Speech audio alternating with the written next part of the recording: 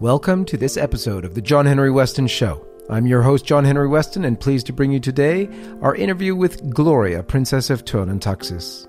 Princess Gloria is one of the wealthiest women in Germany. She's also one of the most fascinating women in the world today. Born of German nobility in 1960, at 20 years old she married Johannes, the 11th Prince of Thurn und Taxis, who was quite a bit older.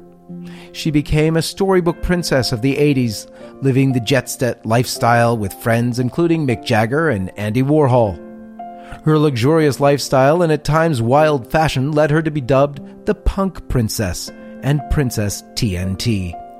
Warhol's artwork of the crucifixion graces the princess's palatial Rome apartment, where we met to tape our show in her private chapel.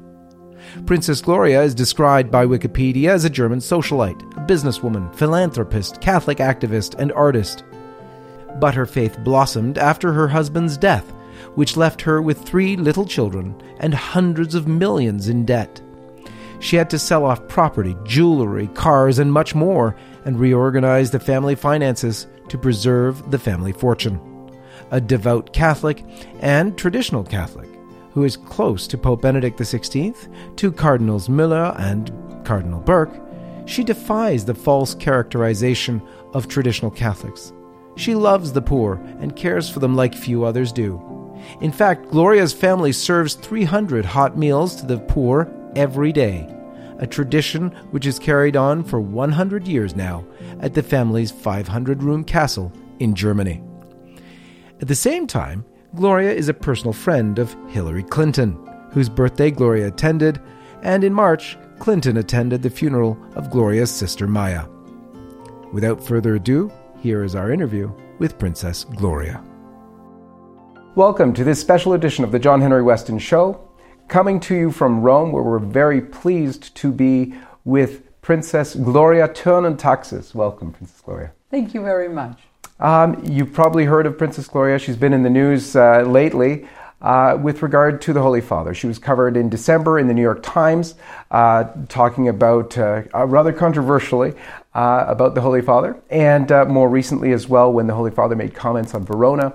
And so we're going to give Princess Gloria a chance to speak in her own words rather than edited by some editor at the New York Times. So, Princess Gloria, things have been in the church for the past 5 years or so rather strained. There's a lot of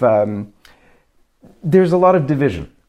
And first of all, how do you see that, and what do you see your role in that? Well, I try to ignore the division, because division is always something negative. So my way forward always is to be somebody that is very welcoming, and also to live and do everything by the example. Like, I want to be a straightforward Catholic, like I have always been, and not get distracted by the modern stuff. Mm-hmm. You're very into the tradition of the church. You were inspired by Cardinal Ratzinger, then Pope Benedict, a good friend of yours. How has your relationship with Pope Benedict or Cardinal Ratzinger before that helped you in your faith?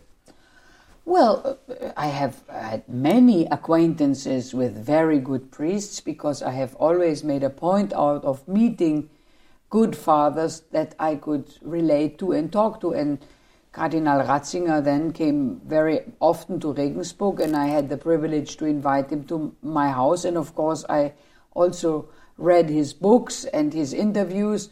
So that is, of course, very uplifting what he was saying, but he was not the only one. So I always, because he was in Rome and he was far away, so for me it was always very important to also have priests that are very nearby, that one can go to confession regularly. I think that's very important on your way if you want to deepen the faith and also get the maximum strength, is to actually go to the sacraments. Sacraments are the key to the well-being of the soul. Mm-hmm. So your whole approach is to live the faith as best you can, to encourage that to go forward, and to encourage other people to do the same with the help of the sacraments and good priests. I always think it is very good if the people see that we are a happy religion, and I'm always trying to show that in the way of the way I'm doing things, in the way I give parties, in the way I bring friends together, in the way now we just celebrated 100 years of soup kitchen. The house Ton Taxis has started a soup kitchen for 300 people every day. We give a 3-course meal since the end of World War I. And just on this Saturday, we had a 100-year celebration. And of course, all the poor people who come to our kitchen regularly were invited. And it was a fabulous party because you had on the one side the politicians that are very highbrow, and you had the people from the society, all very elegantly dressed. And then, of course, the poor people who are also in their best dresses, and we all partied together in the cloisters of our palace, of our former Benedictine abbey, and had a good time, and that's Catholic. Mm-hmm. Catholic is to have a good time, to smile, to laugh, and to know that everything has a happy end. Mm-hmm. And it's an amazing witness to a reach out to the poor. Often people who are more traditional in the church are criticized for, ignoring the poor, and yet here you are continuing your 100-year-long family tradition of assisting the poor in huge number. Yes, and we also give food to the kindergarten, so it was very nice. The little children came and they had rehearsed. They were all dressed like little chefs, and they had rehearsed a poem and sang a song for us. I think the key to survive any bad times, and of course on the economical side we live in very good times, but on the spiritual side we are living in very bad times. But I think before we had the war, then it was economically bad, but spiritually the people were strong and they were faithful and the churches were full. Well, now we have the contrary. So what we can do, first of all, we can show the beauty of the liturgy. That's why I always like to encourage a beautiful liturgy, because this is always uplifting for everybody. And then, of course, a way of life, a happy way of life, and that's Catholic. Mm-hmm. So on this controversy with the Holy Father, what are your impressions of the Holy Father, and what are your, a lot of your friends, as the New York Times kept saying about, you're the organizer or whatever of this anti-Francis movement, but what are your thoughts there? That's totally nonsense. But the news always want to divide because it makes the story more sexy in their eyes if people are against each other. I think that's absolutely not true. I gather all sorts of people in my house. They can be socialists, they can be communists, they can be Christian Democrats, they can be traditional Christians and go to Latin Mass, but they can also be the happy clappy. If the people are nice, they are all welcome in my friends' circles. If we want to analyze the Pope, you always have to see the Pope is a Jesuit. Mm-hmm. And the Jesuits have their own way of evangelizing. They have their way, and they think their way is successful, and you can agree to this to a certain point. You can also say, maybe a little bit too worldly, maybe a little... So, but I am not a historian, but it's very interesting to see the strategical approach for evangelization of the Jesuits through the last 200 years. Maybe that's a great theme for our thesis. Mm-hmm. Mm-hmm. So, in terms of dealing with the crisis that's in the church right now, you've mentioned that there's a crisis, and in terms of dealing with it, I noticed that you've got a statue of Our Lady on your desk. Tell me what influence she's played and what influence you think she might have in the crisis of the church. Well, she certainly has a huge influence, because we can already see that in Fatima she has actually solved the problems. The prayers have solved the problems. We see that Russia today is much more Christian than any other Western country. So if we're looking spiritually, we have to look to the East.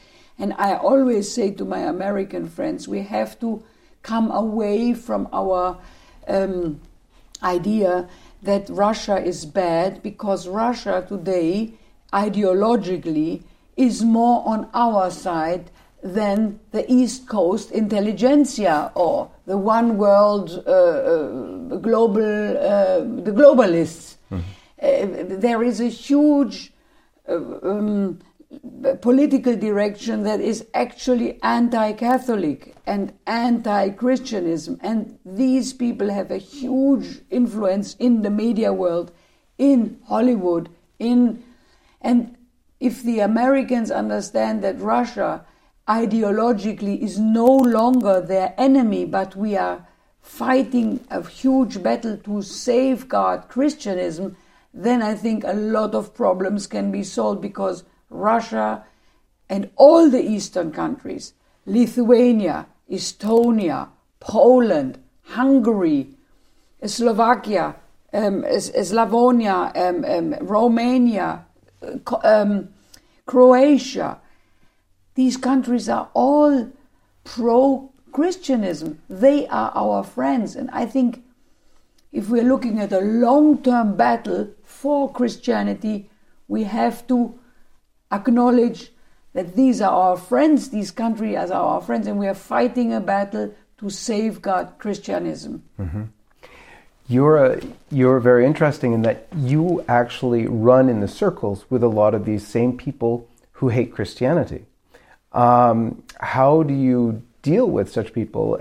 Your friends, for instance, with Hillary Clinton, other people in the world who have a lot of power, who sit in the realms of power, but have done many things which have, while they might not think so, have attacked the Christian faith. The promotion of abortion and the gender ideology and so on in America has actually led to the restriction of Christian freedom. Adoption agencies all over the United States have been shut down. Boston's ran for 100 years. When they insisted on homosexual adoption, allowing it, the Catholic adoption agency said they couldn't do it, and they had to shut down after 100 years.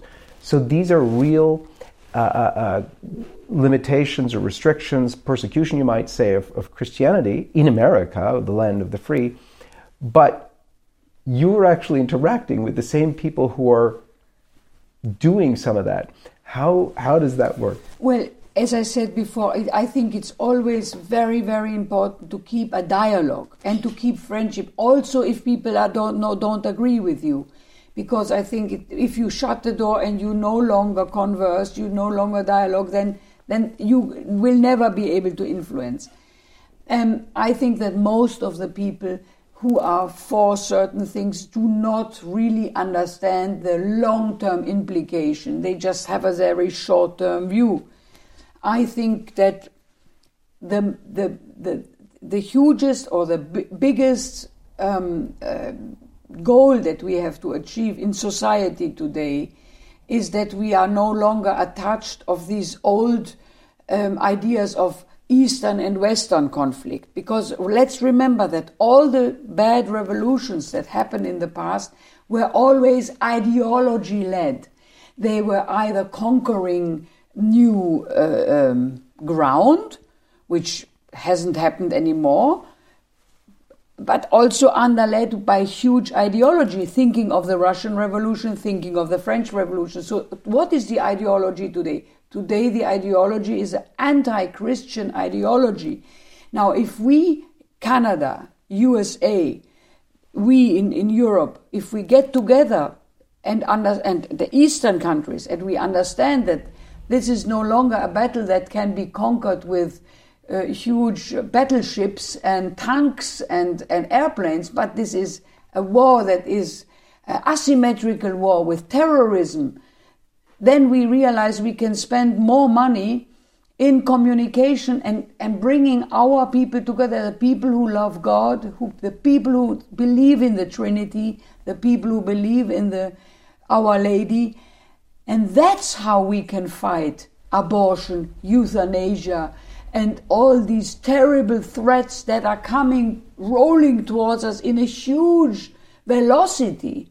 That's why I think our duty is to convince our friends on the other side of the Atlantic Russia and the Eastern country are our friends, and we need them in the help to fight the battle of asymmetric terrorism and the asymmetric media war that is bringing pornography into the children's home, into the children, and who want to destroy our society by killing the oldest because they no longer serve a purpose, and also killing the unborn. So that's, if we recognize that we have to fight together with the East, that's when we can really win the battle. Now, you're a very interesting character also in that since you're in those, you're meeting with those very same people, you're able to give a witness of a true Christian. I love the fact that you go to daily Mass. In fact, we're sitting right now in what is your chapel. And daily Mass is a big part of your life. And I think sort of it shows through. The faith has to be lived out. And when it's lived out, it comes through and affects other people around us. Have you ever seen people look at you because of your faith and be affected by it? Well, of course, people criticize you when you come out and you admit that you have a Catholic faith and you're a happy Catholic. Then they will say, yes, but she is stingy and she's not nice to her kids and she's lied, and they're trying to bring you down by saying the things about you, because everybody has this wrong idea that just because you are a good practicing Catholic, you must be a saint. No. None of us is a saint. A saint is a rare, like the triple, quadruple diamond that you find in very seldomly. A saint is something we look up to. Of course, we admire and we want to be like that, but none of us is a saint because we are all sinners, and that's why there is this wonderful saying: the Church hates the sin but loves the sinner. And that's why it's not true that we always talk down on people who don't live the way we should live, because we all don't live the way we should live. We all are sinners. But that's the great thing about Catholicism, that you actually deal with your sins. When you go to confession, you deal and you say, I was nasty, I was not patient, I did this and that wrong. And if you deal with your shortcomings, that's how you can get better. Now, you've in your past lived life on the other side, and now as a Catholic, what would you say about that? Because you lived the storybook life that everybody thinks would be the greatest thing in the world when you were into a lifestyle that's very different from what you are now. A lot of young people would look to you and say, wow, I wish, because they all want to be a princess, but you lived that life before. How would you describe your movement of faith from being someone who was Catholic in name to Catholic practicing, and what would your advice be for young people? First of all, I was, thank God, always a practicing Catholic because I was raised. My parents prayed with me on the bedside. We prayed before the meals. We went to church on Sunday, and then, of course, in my teens, I was bored going to church. First of all, because the church service became really terrible. They were trying to copy the hit parade, but they were not able. The show people are always better than if they stand there with a guitar trying to be as good as the Rolling Stones. It's not happening. So, of course, the church life got very unattractive. But, of course, my parents wanted us to attend, and we attended. And then, of course, I had a period where I wasn't so much into, but when the problems, when the rainy days come, you have a chance to realize and to recompose. And I got so much help from above through my rainy days, and I had very bad rainy days. So to be grateful, I decided to be a more grateful Christian, because I am grateful for what I got, and I'm grateful what did not happen in my life. And that's why I became, after my husband passed away and I had to deal with so many problems by myself, and I was alone with my 3 children, bringing them up. I needed the help. And when you ask for help, you're getting the help. And that's why I encourage everybody, if the sacraments are really the best strength giver for life, and they help, and it really makes a difference. It makes you a happier person. It makes you being able to deal with the challenges of life. And it helps you in every aspect of life. And that's why I encourage this. Beautiful. Any closing thoughts that you want to give our viewers on LifeSite News? I would say watch LifeSite News, because LifeSite News is a fabulous news outlet, which is not always very pleasing to everybody, I will admit that, but they are the only ones who really put the finger into the wound, and sometimes they even stir in the wound. But always in a very fair way. And I think we live in times where we know everything. It used to be that we didn't know things, and that's why we had more space for dreaming. Unfortunately, today we live in a life of the internet and transparency, and I think if we get so many news, we also should get real Catholic news, and that's what you give us. Praise God. Princess Gloria, thank you. And God bless you. For LifeSite News, this is John Henry Weston, and may God bless you.